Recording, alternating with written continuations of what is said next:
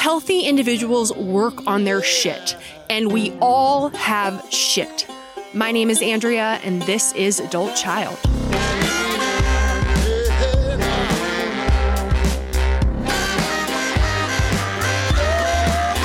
What you holding on to? Just let it all go. What's making you slow now? Just let it all go. Welcome back to Adult Child, where we take a deep dive into the impact of growing up in a dysfunctional family. For any new listeners, my name is Andrea. I'm a recovering shit show, and I also just went on a date with probably the creepiest mofo I've ever come across. Now, I have had plenty of bad dates and plenty of douchebags, but I don't think that I have ever had this level of creep. If you are a 90 Day Fiancé fan, think David from David and Lana. If you are a Love After Lockup fan, think Stan. He said on his profile that he was 45. I think he was more like 65. And it was horrible, guys. He kept trying to hold my hand and touch my leg.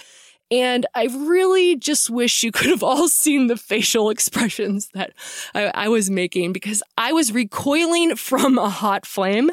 And the real icing on the cake was when I was leaving and I gave him a hug and he whispered into my ear, "When do I get to see you again?" Oh, it was really rough, guys. Really, really, really rough. And thank the good Lord that I did not give this guy my number. We only communicated through the app. Typically, I always exchange numbers, but thank God this guy does not have my number. Hallelujah. And then last week I had another date. The guy was definitely shorter than me. I think his profile said he was 6 foot. We're talking more like 5'10". And he was dressed like Danny Zuko from Grease. This isn't a diss. I'm just trying to paint the picture for you guys. So, a white wife beater, leather jacket, hair slicked back. And he also had 3 doubles of whiskey within an hour. So clearly this guy does not have a drinking problem. So then when the bill came, he asked me if I would split it. And I did. And the only reason that I was willing to split that bill was because I was never going to see this person ever again. So I didn't think it was, fair for him to pay for my Diet Coke. If it had been a guy that I wanted to go on a second date with, I would never offer to split shit. So I will just keep you up to date on my dating life. It is rough out there, ladies and gentlemen, real rough. So today I am diving deep with Kevin Petersen. He is a therapist. He has a practice called the Chronic Hope Institute, which focuses solely on helping families navigate addiction and recovery. He is a drunk that doesn't drink anymore, and he is an adult child. And similar to me, he was rather oblivious to the severity that his childhood had on him due to the fact that things looked nice and pretty from the outside. So we are diving deep into dysfunctional family systems. So what in the hell qualifies as a dysfunctional family? We've talked about how what makes a family dysfunctional is not the dysfunction itself, but rather how the dysfunction is handled. So I actually found a definition for a dysfunctional family. According to the American Psychological Association, they define a dysfunctional family as a family in which relationships or communication are impaired and members are unable to attain closeness and self-expression. A family is considered dysfunctional if they meet these criteria on a regular basis as a standard part of their life together. So 1, poor communication. Dysfunctional families are unable to listen to one another, so individual members often feel misunderstood or like their voices aren't heard. In addition, communication in dysfunctional families is disjointed rather than direct. Family members talk about each other to other members of the family, but don't confront each other directly. This creates passive-aggressive behavior, tension, and mistrust. Next, we have perfectionism. In a dysfunctional family, one or more adults may be perfectionists. They have very high expectations for children or other family members and don't accept failure. Perfectionism creates a steady source of negative emotion that causes individuals to constantly feel inadequate. Number 3, lack of empathy. One of the hallmarks of a dysfunctional family is lack of empathy. Parents do not show unconditional love. Rather than attempting to understand a child's feelings and point of view, a dysfunctional parent might rely on anger, making the child feel guilty or demeaned. Parents lack the ability to emotionally tune into their kids, causing children to internalize negative feelings. Number 4, control. In a dysfunctional family structure, one or more parents often focus on controlling their children. They might pit children against one another and make them compete for affection or constantly compare them. Other important elements of control are dependence or lack of privacy. Research found that people who reported their parents had intruded on their privacy in childhood have low scores in surveys of happiness and general well-being. And last but not least, excessive criticism. Criticism and other verbal abuse are particularly difficult for children to overcome. Parents in a dysfunctional family often criticize a child's looks, intelligence, value, or abilities. Some criticism might be direct, while other forms are more subtle and relayed in the form of teasing or put-downs. So if any of those were the norm in your home, if that was business as usual, you probably grew up in a dysfunctional family. I'm hoping that you had already figured that out by now, but let me tell you, you grew up in a dysfunctional family, okay? I'm pretty damn sure that that is the case. That's enough out of me. I do just want to give a heads up that my mic was not working for this interview, so it's not the best of quality on my end. It's not nails on a chalkboard, but it's also not winning any sound awards, so I apologize. But first, of course, let's talk about all the ways that you can show your appreciation for me for creating this podcast. Number 1, you can join the Patreon. This is where I host weekly support groups. This is also where you just say, hey, Andrea, here's $5 a month. Thank you for all the wonderful things that you do. You can follow me on Instagram and TikTok at Adult Child Pod. You can tell any single person that you run into in the course of your daily life about the podcast. And of course, you can give me a damn 5-star rating on Apple and Spotify. Thank you much. And though she's not really ill, there's a little yellow pill. She goes running for the shelter of her mother's little helper, and it helps her on her way. All right, well, it is my pleasure to introduce a fast friend, Kevin Petersen. He is a LMFT, which is a licensed family and marriage therapist. He is the author of Chronic Hope. What Chronic Hope Institute, is that also what we're calling this whole jam? Well, so yeah, Hi. Thanks for having me. It's so good to meet you. You're like my new best friend. Yeah. And which, is given the world that we come from, no matter, it's not a shock, right? So I'm a licensed marriage and family therapist in Colorado and Florida. I live in Jacksonville, Florida. I grew up in Palo Alto, California. I lived in Denver for 25 years. And then I started the Chronic Hope Institute. A couple of years ago, I started my private practice in 2014, and I ended up writing a couple of books under the Chronic Hope title. The first one's called Parenting the Addicted Child, and the second one's called Families in Addiction. And on my website is chronichope.us, and you can get both books for free on a PDF download there. And what the significance of that to our conversation, I think, is that the second book, Families in Addiction, is really the story of my journey from growing up in an addicted home, being an adult child, starting, immediately hitting my own addiction, getting sober, and then becoming a licensed marriage and family therapist, and really engaging and carrying the message to other families of, here, let me help you get off the roller coaster. You have a book called Parenting the Addicted Child. You should have one for the adult child audience called Parenting the Addicted Parent. Well, that's the second one. Yeah. that's Families in Addiction. Parent when you're a child. Yes, exactly. Parenting the addicted adult. Yeah. Parenting the addicted parent. Yeah. Mhm. No kidding. I'm with you. So, would you consider yourself an adult child? Well, that's a great question, as a matter of fact. So let me tell you a little story. Please. I got sober on May 5th, 1991. And I've been going to AA ever since in recovery, and still super duper strong and dig in. That's my gig. But I'll tell you two things that I believe about AA. One, it does an amazing job of showing you how to get sober and stay sober. Mhm. And then it also teaches you how to behave like an adult. And that's all it's supposed to do. And it does a great job. It does not teach you how to be in relationships. It does not teach you how to resolve your childhood trauma. It does not teach you how to address your mental health issues. It's not designed to. So what I found after going to Al-Anon for about 10 years was that I needed more.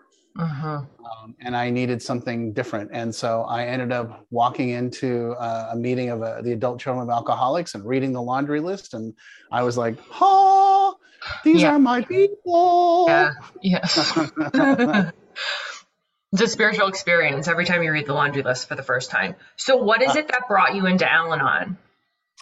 So I grew up in Palo Alto, California. I was born at Stanford University. You're actually speaking to a fourth generation California native. You know, you poor thing. I know, exactly. that qualifies me for trauma all by itself.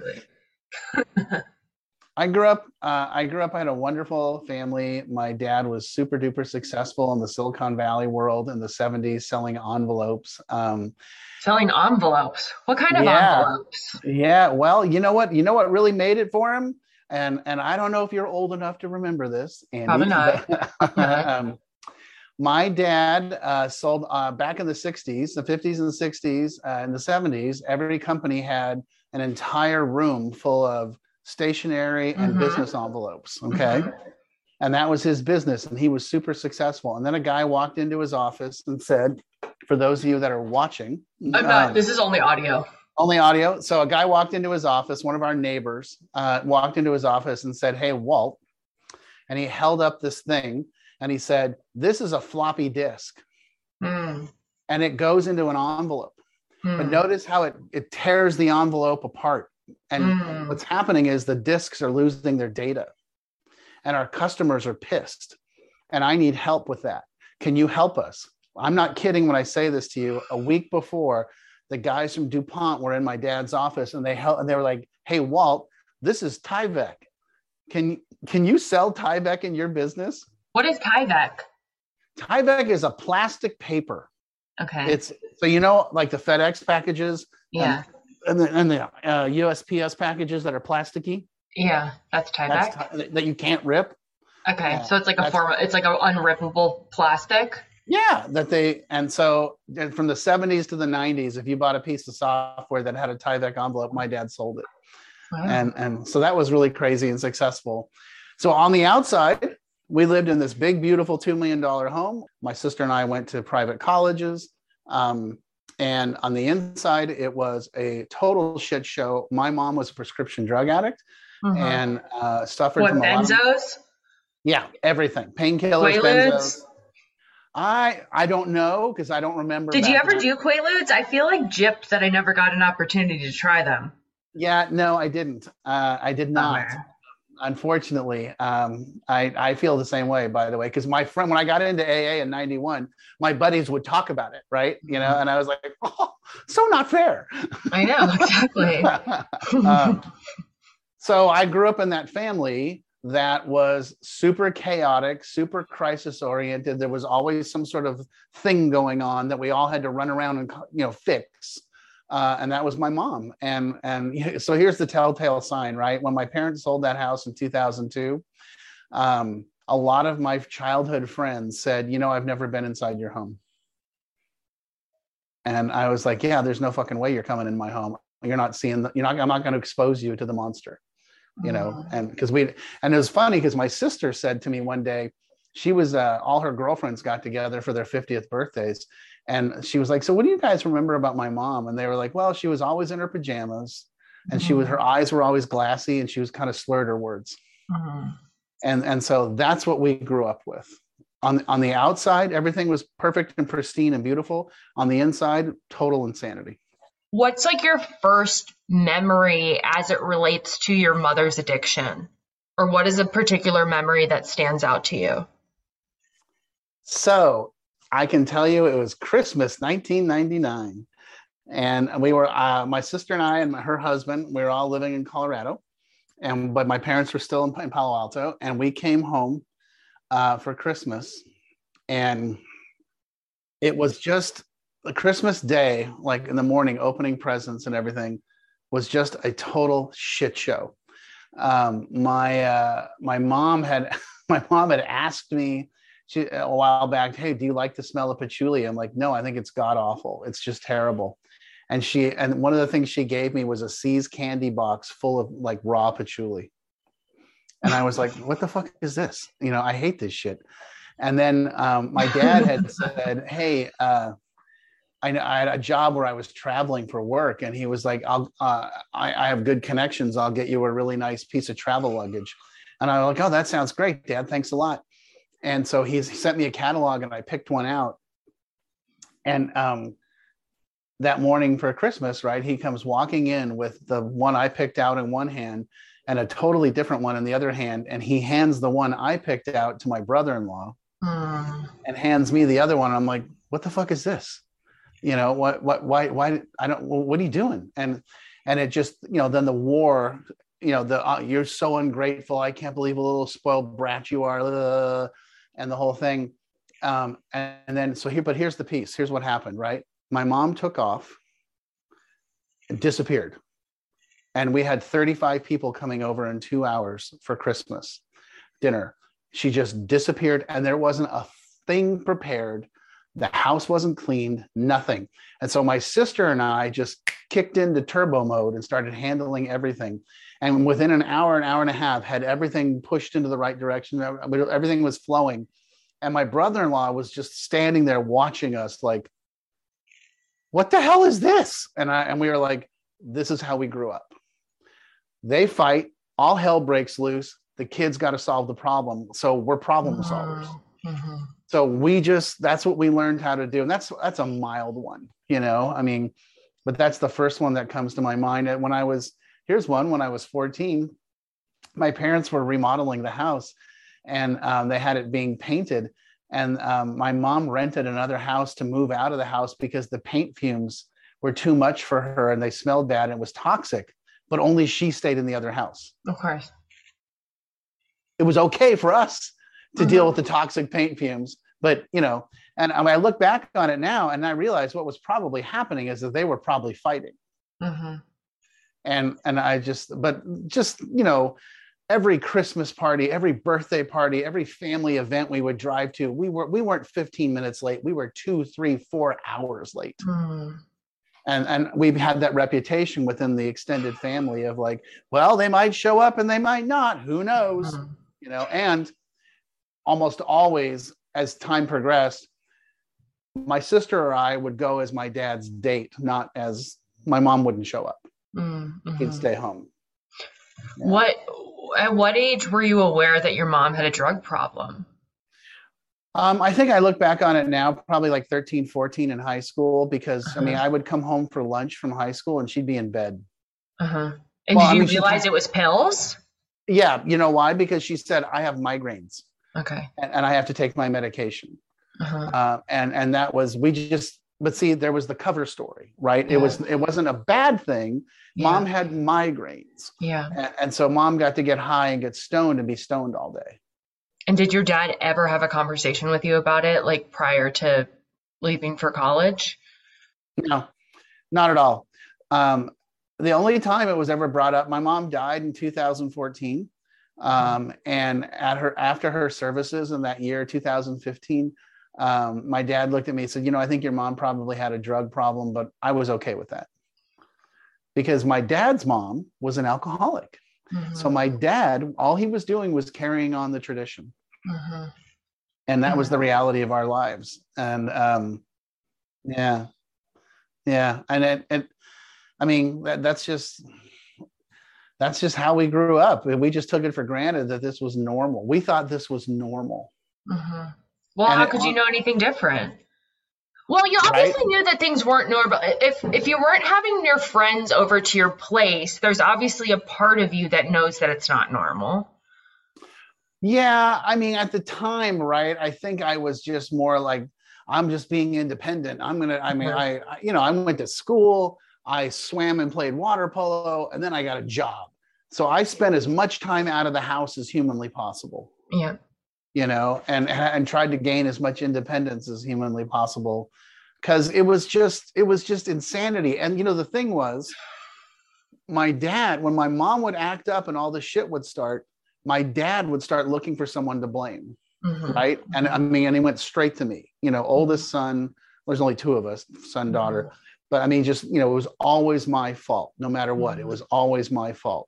And what's really funny is that one time I looked at my sister and I said, this is the dynamic of our household. It's always my fault. And she's like, for the longest time, I really thought you were just being all victim-y and whining and crying. And then one day, I think it was that same Christmas, I got blamed for the weather, literally blamed for the weather. And I looked at her, I said, do you see what I'm talking about? This is the shit I grow up with.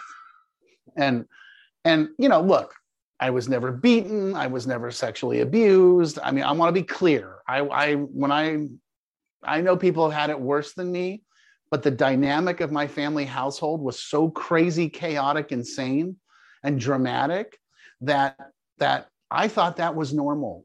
I thought those things were normal. And then when I got sober in 1991 and started looking back at the family, and I was like, oh, so it turns out I'm not the crazy one. Mm-hmm.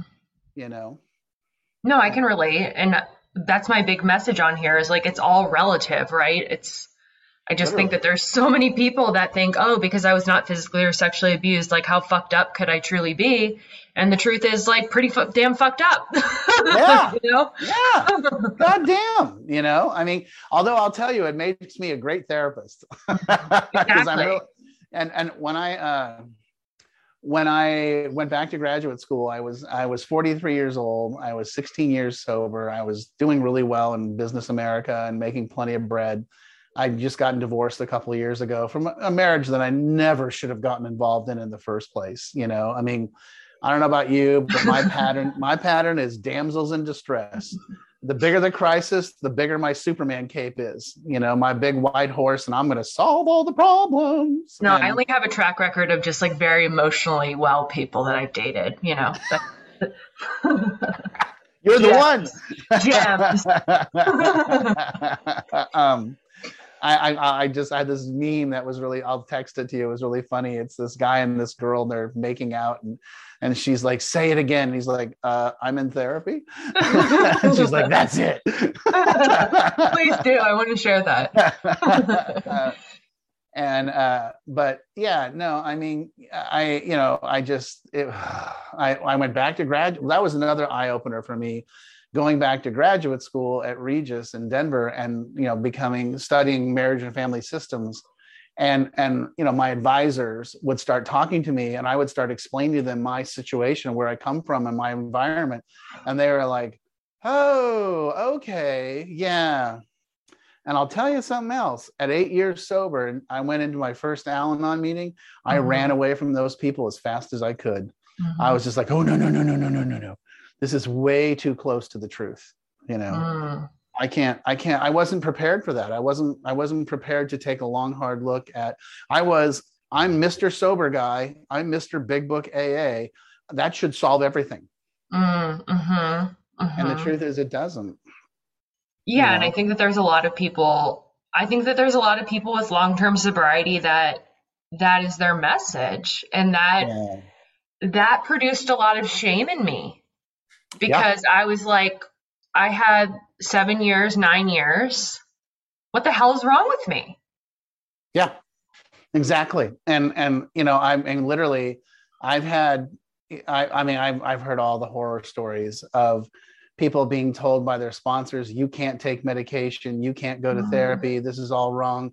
And then, and then they know what I do for a living, right? And then they call me, they're like, I'm suicidal, I'm going to kill myself. I can't come down from my anxiety. I'm like, go to go the to a ER. meeting. No, I'm kidding. No, yeah, right. Like, go to 3 meetings. Yeah, and read the third step prayer Yeah, again. It's exactly. like, what do you call a suffering alcoholic? Yeah. I'm like, no, just go to the ER, get stabilized, call your doctor, let's get back on track. And so that just makes me so angry when I think about it, because we're doing such a huge disservice. And here's the thing, right? When they started AA in the 30s, I mean, I got to be honest, my personal impression is they had no idea where they were going and what they were doing. They were just like, screw it, we're going to try this and it's going to work and we're going to get better. And at no point did they sit down and be like, oh, what should we do with the people that are physically abused? What should we do with the people that are sexually abused? What should we do with that had childhood abuse? They have no idea. What do we do with PTSD war victims?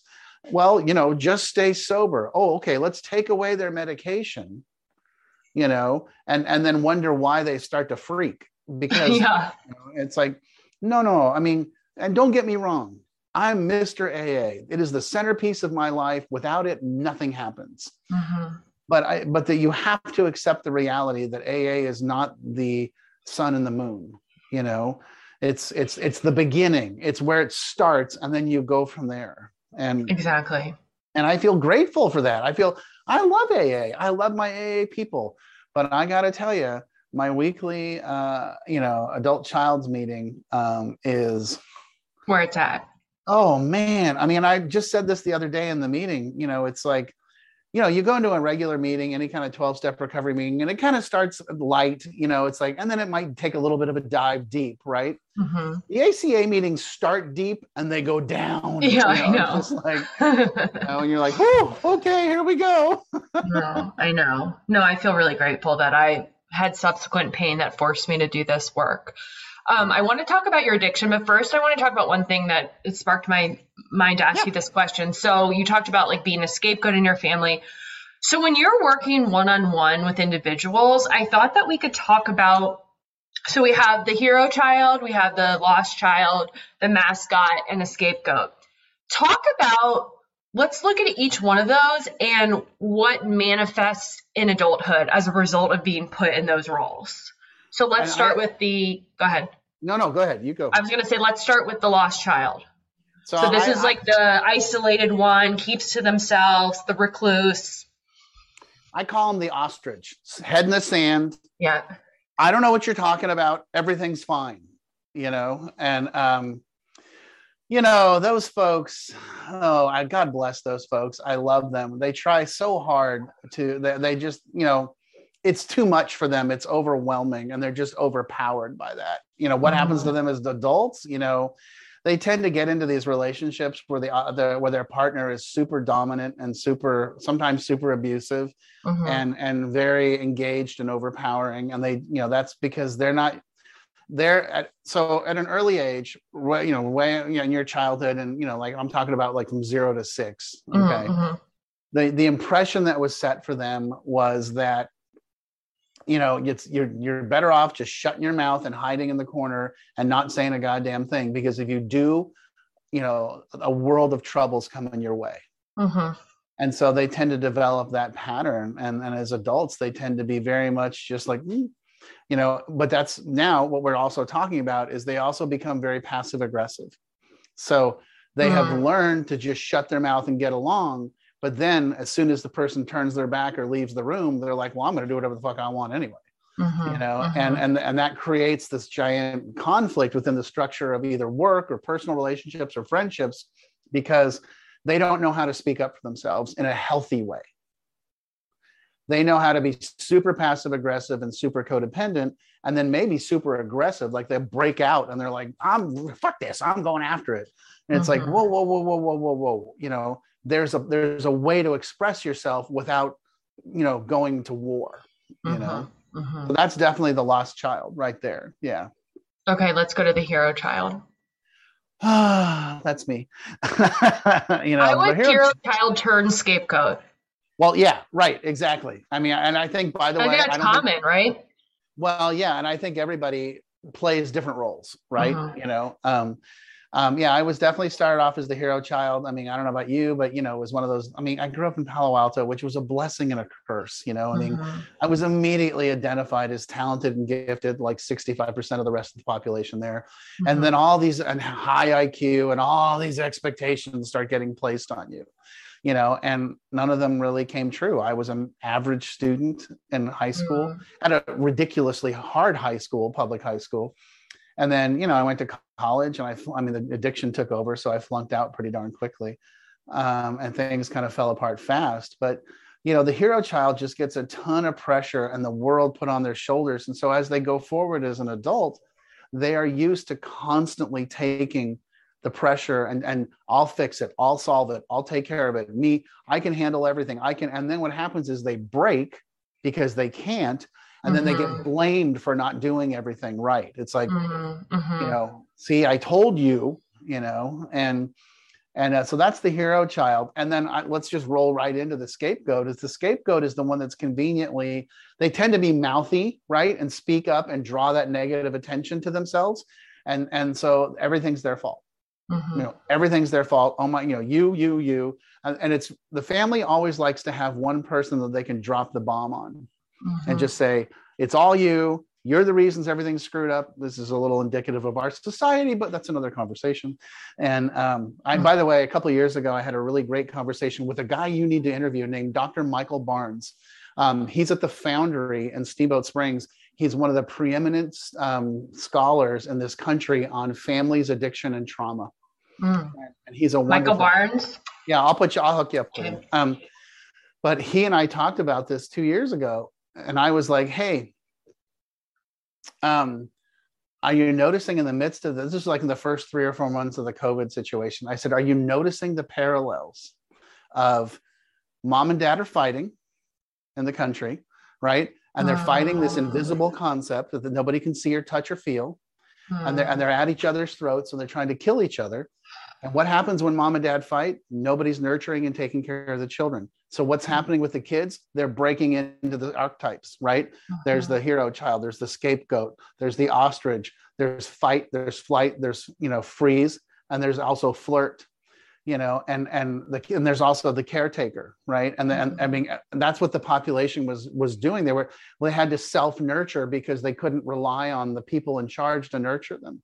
And you know what he threw at me, and you're going to love this. He's like, and he's about 10, 15 years old, 10, 15 years older than me. And he's like, you're totally right, Kevin, but here's the only thing I would add. He goes, I grew up as a child in the 60s. And at that time, it was Vietnam on TV every night. We'd all get our TV dinners and watch the news, and they would have body counts. And what was happening 2 years ago? Body counts and body bags. And he's like, that was terrifying to us. And he's like, people of my generation, of my age, are talking about, oh my God, I can't believe we're doing this again. You know what I'm saying? And that's fascinating. Yeah. And so I see that the whole country has been sort of thrown through this family trauma environment for the last couple of years. And so when you talk about the archetypes, that's the archetypes that I look at is, we have the hero, we have the scapegoat, we have the, what I call the ostrich. We have the guy, I'm going to fight, we're taking over the Capitol, because that's going to make me feel better, So what about the mascot? Oh, the mascot, the sweet little child that does everything and says, oh, you're such a good kid. And thank God I have you. And actually, what's funny is my wife will tell you that there's 5 in her family. She's the youngest of 5, and that she was the mascot because as early as a child, she got rewarded for being such a good little doer, a good little fixer. I can always count on you to solve the problem. I can always count on you to take care of everything. Oh, you're so wonderful. So mascot hero tend to be very close, I mean, mascot / like the Joker, like the one we call that flirt now, by the way. It's someone who's like, look at me, isn't it cute? Am I funny? And there's, because they want to break up that flirt. I never heard that. Yeah, we want to break up the tension in the family, and so yeah, we definitely see that. Yeah. Okay, so let's talk about your love affair with drugs and alcohol. When did you get drunk for the first time or get stoned for the first time? I was 13 years old and I was in the Boy Scouts of America. Oh, And yes. I was on a weekend trip, and the older boys were allowed to camp a little further away from the rest of the pack. And they were hooting and hollering and something was going on. And I had to get in on that shit. Yes, absolutely. And I got in, and they were drinking and they were smoking pot. And I was just like, oh, Hell fucking where has this been? At 13, I mean, it was that sense of relief. I mean, I hear people be like, I didn't even like it. I'm like, oh my God, I loved it. I was just like, because it slowed my brain down. It brought everything back down when I was just like, oh, thank God, and I would tell you that actually, when I speak about this, I always tell people, so like from age 13 to 18, I kind of drank and used drugs like a normal person, and when you say that like a normal 14-year-old, right. When you say that to people outside of recovery, they're like, what? When you say that to people in recovery, they're like, oh yeah, no, I get it. I mean, I always think, I mean, for me at least, there was this time when I think I was in charge and controlling it. My life wasn't falling apart, and that started when I went to college when I was 18. It was balls to the wall. Yeah, the wheels came off like that. When you look at my transcripts from USC, the first 6 years, I mean, they start at like B's, and then it's B's and C's, then it's C's and C's and D's, and then D's, and then shit I've never seen before. It's like Z. And like the professors are like, we don't even know who he is. I can't grade him. He's never here. So then when did you stop going to, and then you just dropped out completely, right? But you didn't tell your parents, right? Yeah, no, that was like 1987. Yeah, 1986, 87. I went for a year, then I spent a year. I took a year off. I lived in Spain. I worked on a farm in Spain for 6 months, which was, I never should have come back. How did that happen? I met this wonderful couple going down the Colorado River with my dad in the summer of 1983.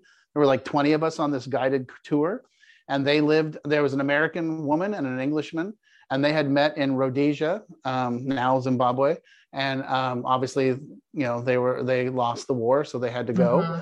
And she was from a very, very wealthy family, and she owned this beautiful farm outside of Granada, Spain. And they were like, hey, we need help plowing the land, and we have a tractor, but we need help from someone who's educated.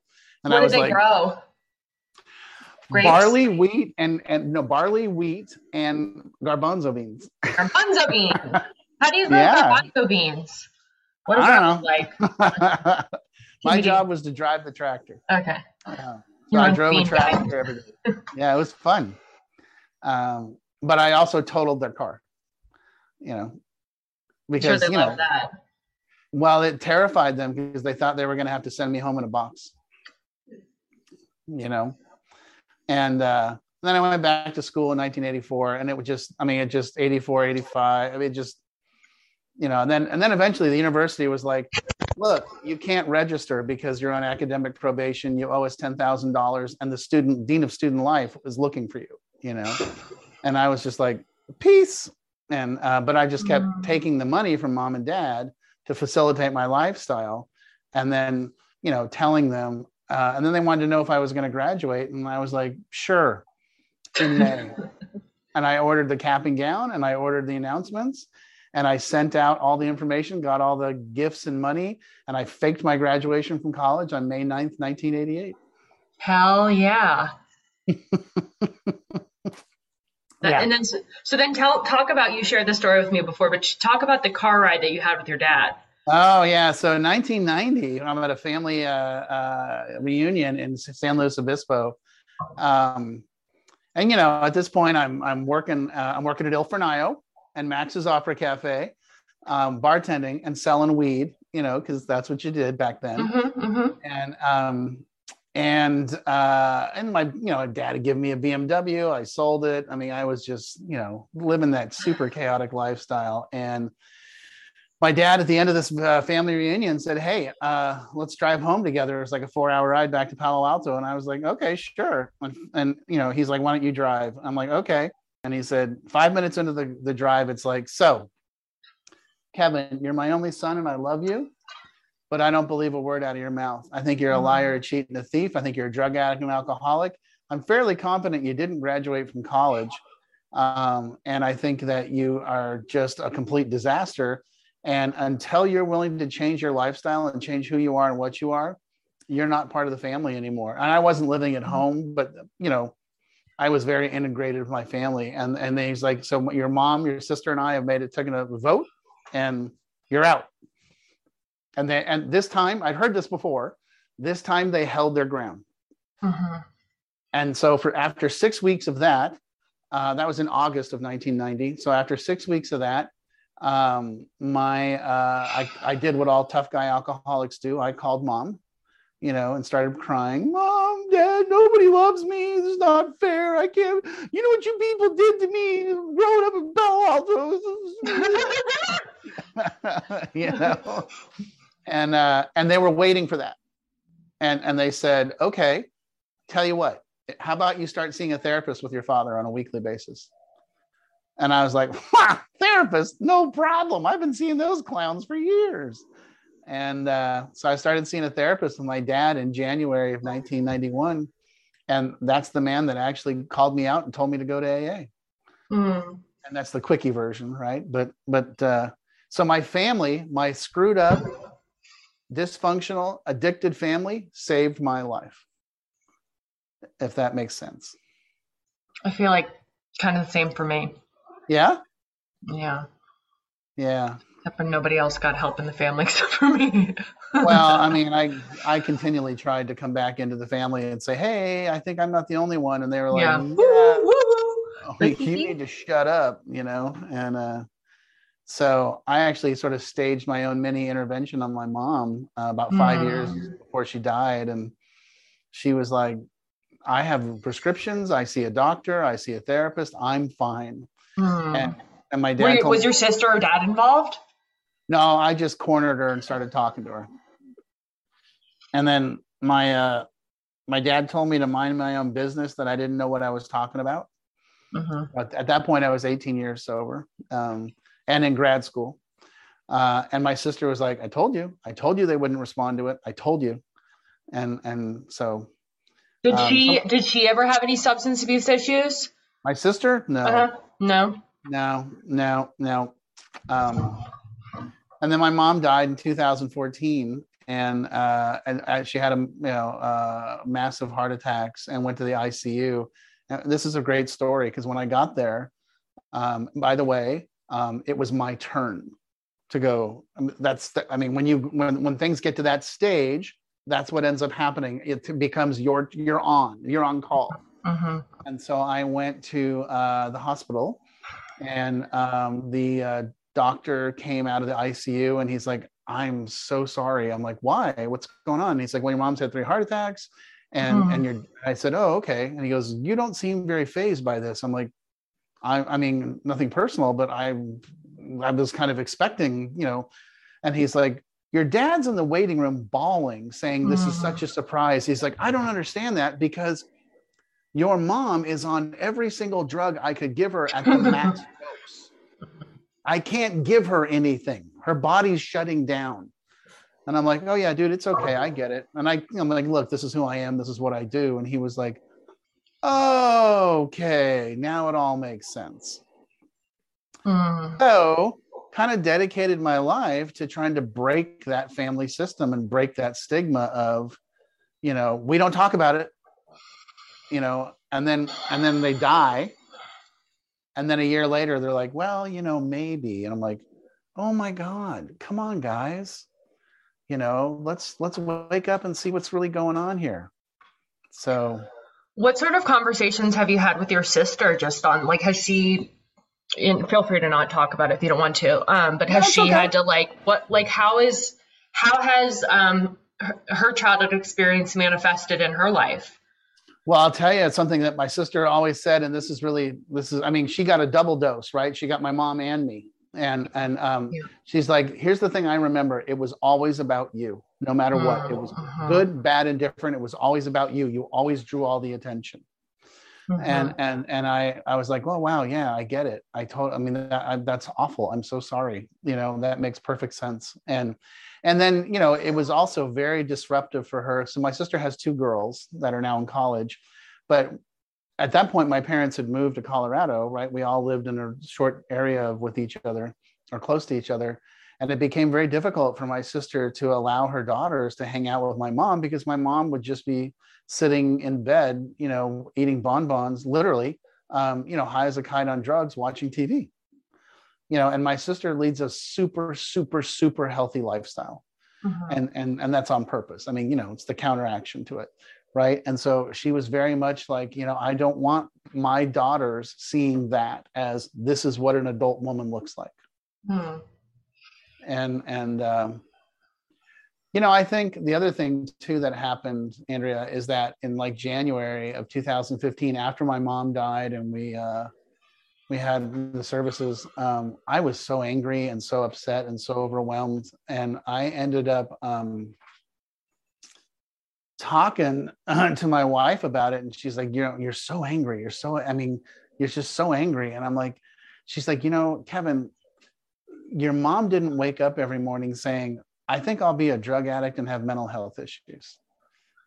She lost the battle and she gave up. And that gave me a lot of empathy and understanding of, I had to get to that space where I could be like, well, that was my mom's journey. And I love my mother, and my dad died last year, and I love my dad, but their journey was not what I wanted, So, yeah.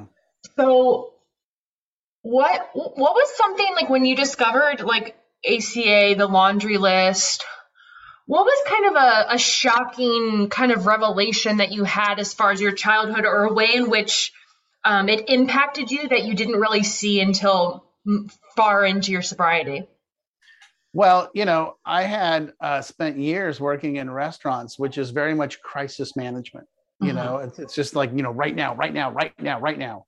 And then I went into the graduate school, and the jobs that I got in the therapy world initially were crisis jobs, and I was really good at it. Like the higher the fire, the cooler I got. I was like, I got this, is no problem. We became addicted to excitement. And it became second nature, and then, but like the traditional, let's sit and talk about your feelings therapy. I'm like, I don't have time for that, and so that's the stuff that in the ACA that really cracked me open, was realizing that the stuff that I had been given as survival skills as a child, and I was getting massive rewards for as an adult, was actually dysfunctional and toxic. And I had to learn how to stop doing those things. I mean, it's part of my practice of who I am in business and my therapy is to teach, to identify. I help people, alleviate the crisis, but then we got to dig in and change the behavior, Yeah. So, yeah. So let's talk now about, what you do. Well, you do a lot of things. All right. But in particular, like helping families. Yeah. So what does somebody's out there, what is a listener out there who has, let's say they have a child that is suffering from addiction. What do they need to hear right now? They need to hear that they need to go to my website, chronichope.us, click the download the free books and read my books. Honestly, that's all they hear. Because I want them to understand that is all I do, is work with that family. I don't care if the kid is 16, 26, 36, or he's your husband or she's your wife or whatever, an adult, it doesn't matter to me. I deal with families that are struggling with active addiction in their home. And I help them create a plan of how to address them. So I call it Plan A. Plan A is we're going to address drugs and alcohol, work and school, and behavior at home. And we're going to give them boundaries. There's going to be an accountability function, and there's going to be rewards and consequences. And I coach people through that process. And we're going to try it for 30 days. And if it goes well and we get things back on track, lovely. If we don't, then we go to Plan B, which is intervention and treatment. I teach them how to do that as well. So let's take let's take my family and my story as an example. So, my mom's an alcoholic. My parents fight all the time. I start acting out. Yeah. I start going to therapy, all these different things. But what wasn't being shared was like the reality of the situation, Yeah. So how do you address that? How do you figure out if this is not just like an identified patient situation? Well, here's the thing. Addiction and codependency are like peanut butter and jelly, or pizza and beer, You can't have one without the other. And they go together, and one of the things that, one of the first questions I always ask people is, hey, what's the history of your family, like generationally, of addiction and mental health? And they all say the same thing, literally the same thing. Oh, there is none. It's just Andrea only, and it's like, okay, I used to argue and fight. Now I'm like, sure. And we just keep talking and we keep talking and we keep talking. And they start telling me more and more stories of their family. And then they're like, oh, okay, now I get it. What I want to do is help them identify their personal individual behavior patterns surrounding the addict. And what I always tell them is, you're not responsible for their addiction, but you are responsible for how you respond to it, and how you go about dealing with it, and how you address it. That's the big issue, is getting them to understand, because you can't make somebody, you can't control someone and dictate whether or not they use. What you can do is like what my family did with me. You can say, you know what, you can choose that drug and alcohol lifestyle, but you're going to choose it without us. We love you, but you're not going to be part of the game. And when you want to get sober, we will do everything we can to help you, and we will welcome you back into the family. But if you're going to choose drugs and alcohol, you're choosing not to be part of us. And that's really where it sounds simple and easy. There's a process. I walk them through the process and engage with them on that. And that's really the first phase is triaging the problem and putting the fire out, right? So we can get into the history in the second phase. Yeah. So another thing I get a lot of comments on, like parents who are now realizing that they're adult children. And they're like, how do I prevent this from, fucking up my kid? Or I'm just now realizing that I'm an adult child. My kids are teenagers or whatever. Like, what do I do? And so what I always say is like, what you do is you work on your shit. It's preventing. That's right. Yeah, it's cleaning up your own mess. Because I really believe it's right. It's like attraction rather than promotion in a way. Yeah. Well. So what do you say if a newly discovered adult child is beating themselves up over perhaps the impact that they've already had to their children, and what do they do to pivot? So the phrase I always use is, happy families come from happy individuals, or healthy families come from healthy individuals. Healthy individuals work on their shit. Everybody has shit. And then on the other side of the t-shirt, it's going to say, of course, we're going to talk about your childhood, and merch. one day. Yeah. But that's really the truth, because everyone, literally, what I'll get people that'll come to me and be like, oh, I fully acknowledge my parents were drug addicts and alcoholics, and I was raised in a traumatic, chaotic, oh my God, this is ridiculous, but I'm good. That was a long time ago and I'm all good. And I'm like, really? Then how come you keep spending your entire life trying to fix this person? Why are you constantly, why is your entire world designed around how to fix a 22-year-old? And why have you married someone that's just like your father? You got to start layering in, because, like we get taught in the 12-step world is you can't give something you don't have. Right. And so my thing is, you got to work on your own stuff. We can triage the problem, put the fire out right now, but then, and when we send that person off to treatment, then the family's got to do their own in-home treatment program. Because if we bring that person home into that same environment, it's a total disaster. And that's the hard part. So what about, and let's just say this isn't like a teenager or something, but a common experience that adult children have. I mean, family recovery is great, right? Yeah. It would be wonderful if everybody could get in, but like the reality of the situation is that's typically not the norm. Yep. So one common experience that a lot of adult children have, like me included, is when when you start breaking away from that family system and you start doing your shit and healing, the rest of the system retaliates. Yep. So do you have any, and I think that could cause people to not want to do the work, right? Oh, yeah. So what are your thoughts, suggestions, insights on that? Well, that was my experience. When I got sober and I started really digging in and changing the way I lived, it really impacted my family and and then when I started when I first started going to Al-Anon in 2009, it really started changing the way I engage with my family, because I started having boundaries and I stopped accepting unacceptable behavior, and that pissed them off, right? Because I was no longer going to, like when my mom would call to gossip about my sister, I would say, you know what, I'm not going to have this conversation with you. I'm not going to do this. And when my dad would start his stuff, I'm like, yeah, Dad, I'm not doing that. Or he would try to, bully me or come over the top with me emotionally. And I was just like, yeah, no, we're not doing that. You're not using guilt and shame to try to manipulate my behavior. And then they were like, what? And so what I ended up having to do was actually put some distance between me and them. And the other triangle that I came from, right, is that instead of my mom and dad talking to me, they would talk to my sister and talk trash to my sister about me and dump on her about me and my behavior.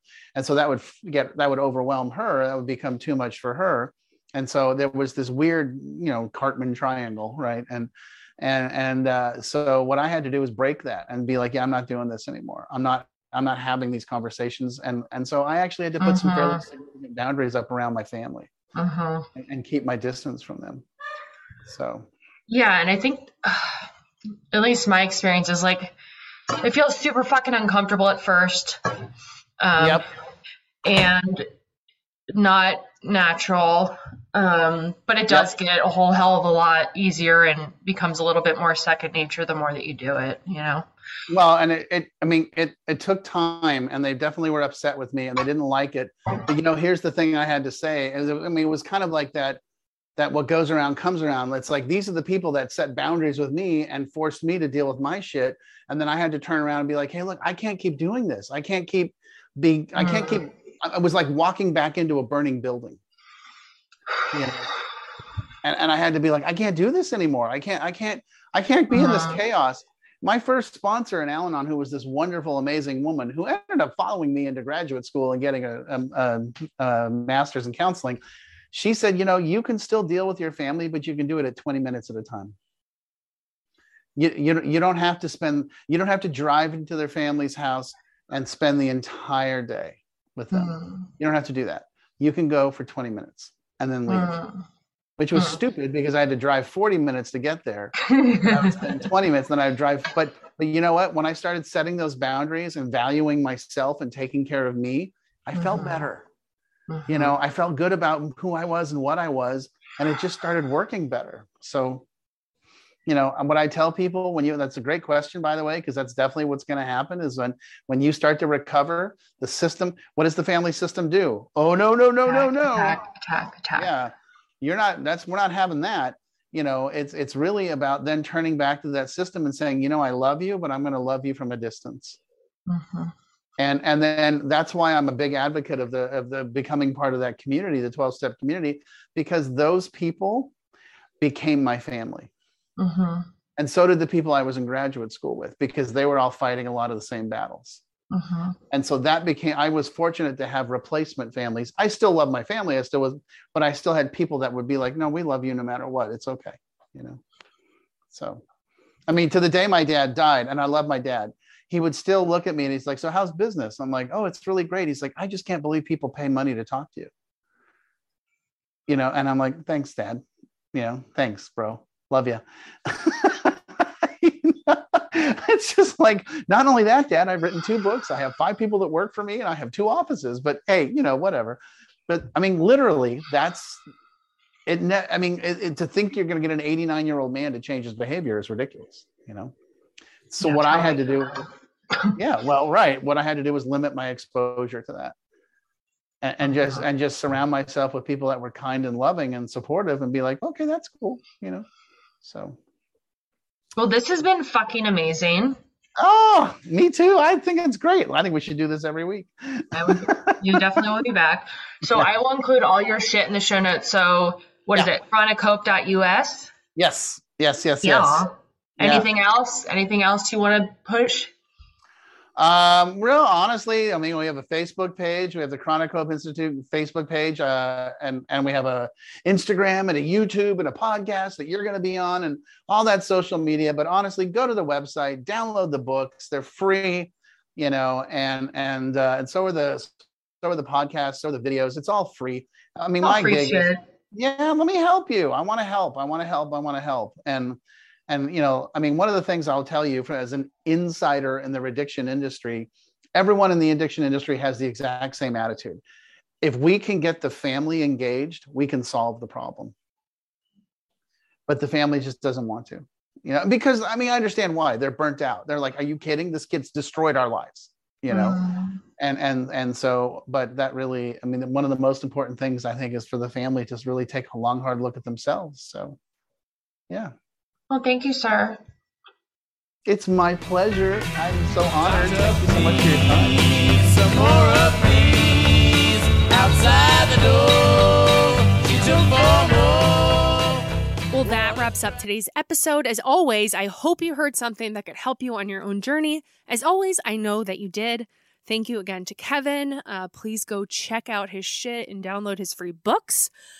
Next week, I'm really excited for you guys to hear this interview. So I'm talking to Morgan Anderson. She is a relationship coach. She has a podcast called Let's Get Vulnerable. But I got her to go even more vulnerable and share a story that she hasn't even shared about on her own podcast. So we got the juice there. And I will see you guys then. It's going to be super raw. It's going to be super vulnerable. And I'm super excited for y'all to hear it. It's going to be a goodie. I promise.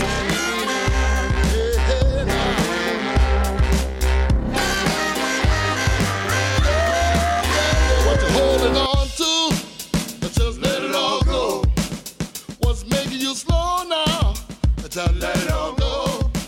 What you got to do, Say goodbye to your credit card rewards. Greedy corporate mega stores, led by Walmart and Target, are pushing for a law in Congress to take away your hard-earned cash back and travel points to line their pockets. The Durbin-Marshall credit card bill would enact harmful credit card routing mandates that would end credit card rewards as we know it. If you love your credit card rewards, tell your lawmakers, hands off my rewards. Tell them to oppose the Durbin-Marshall credit card bill.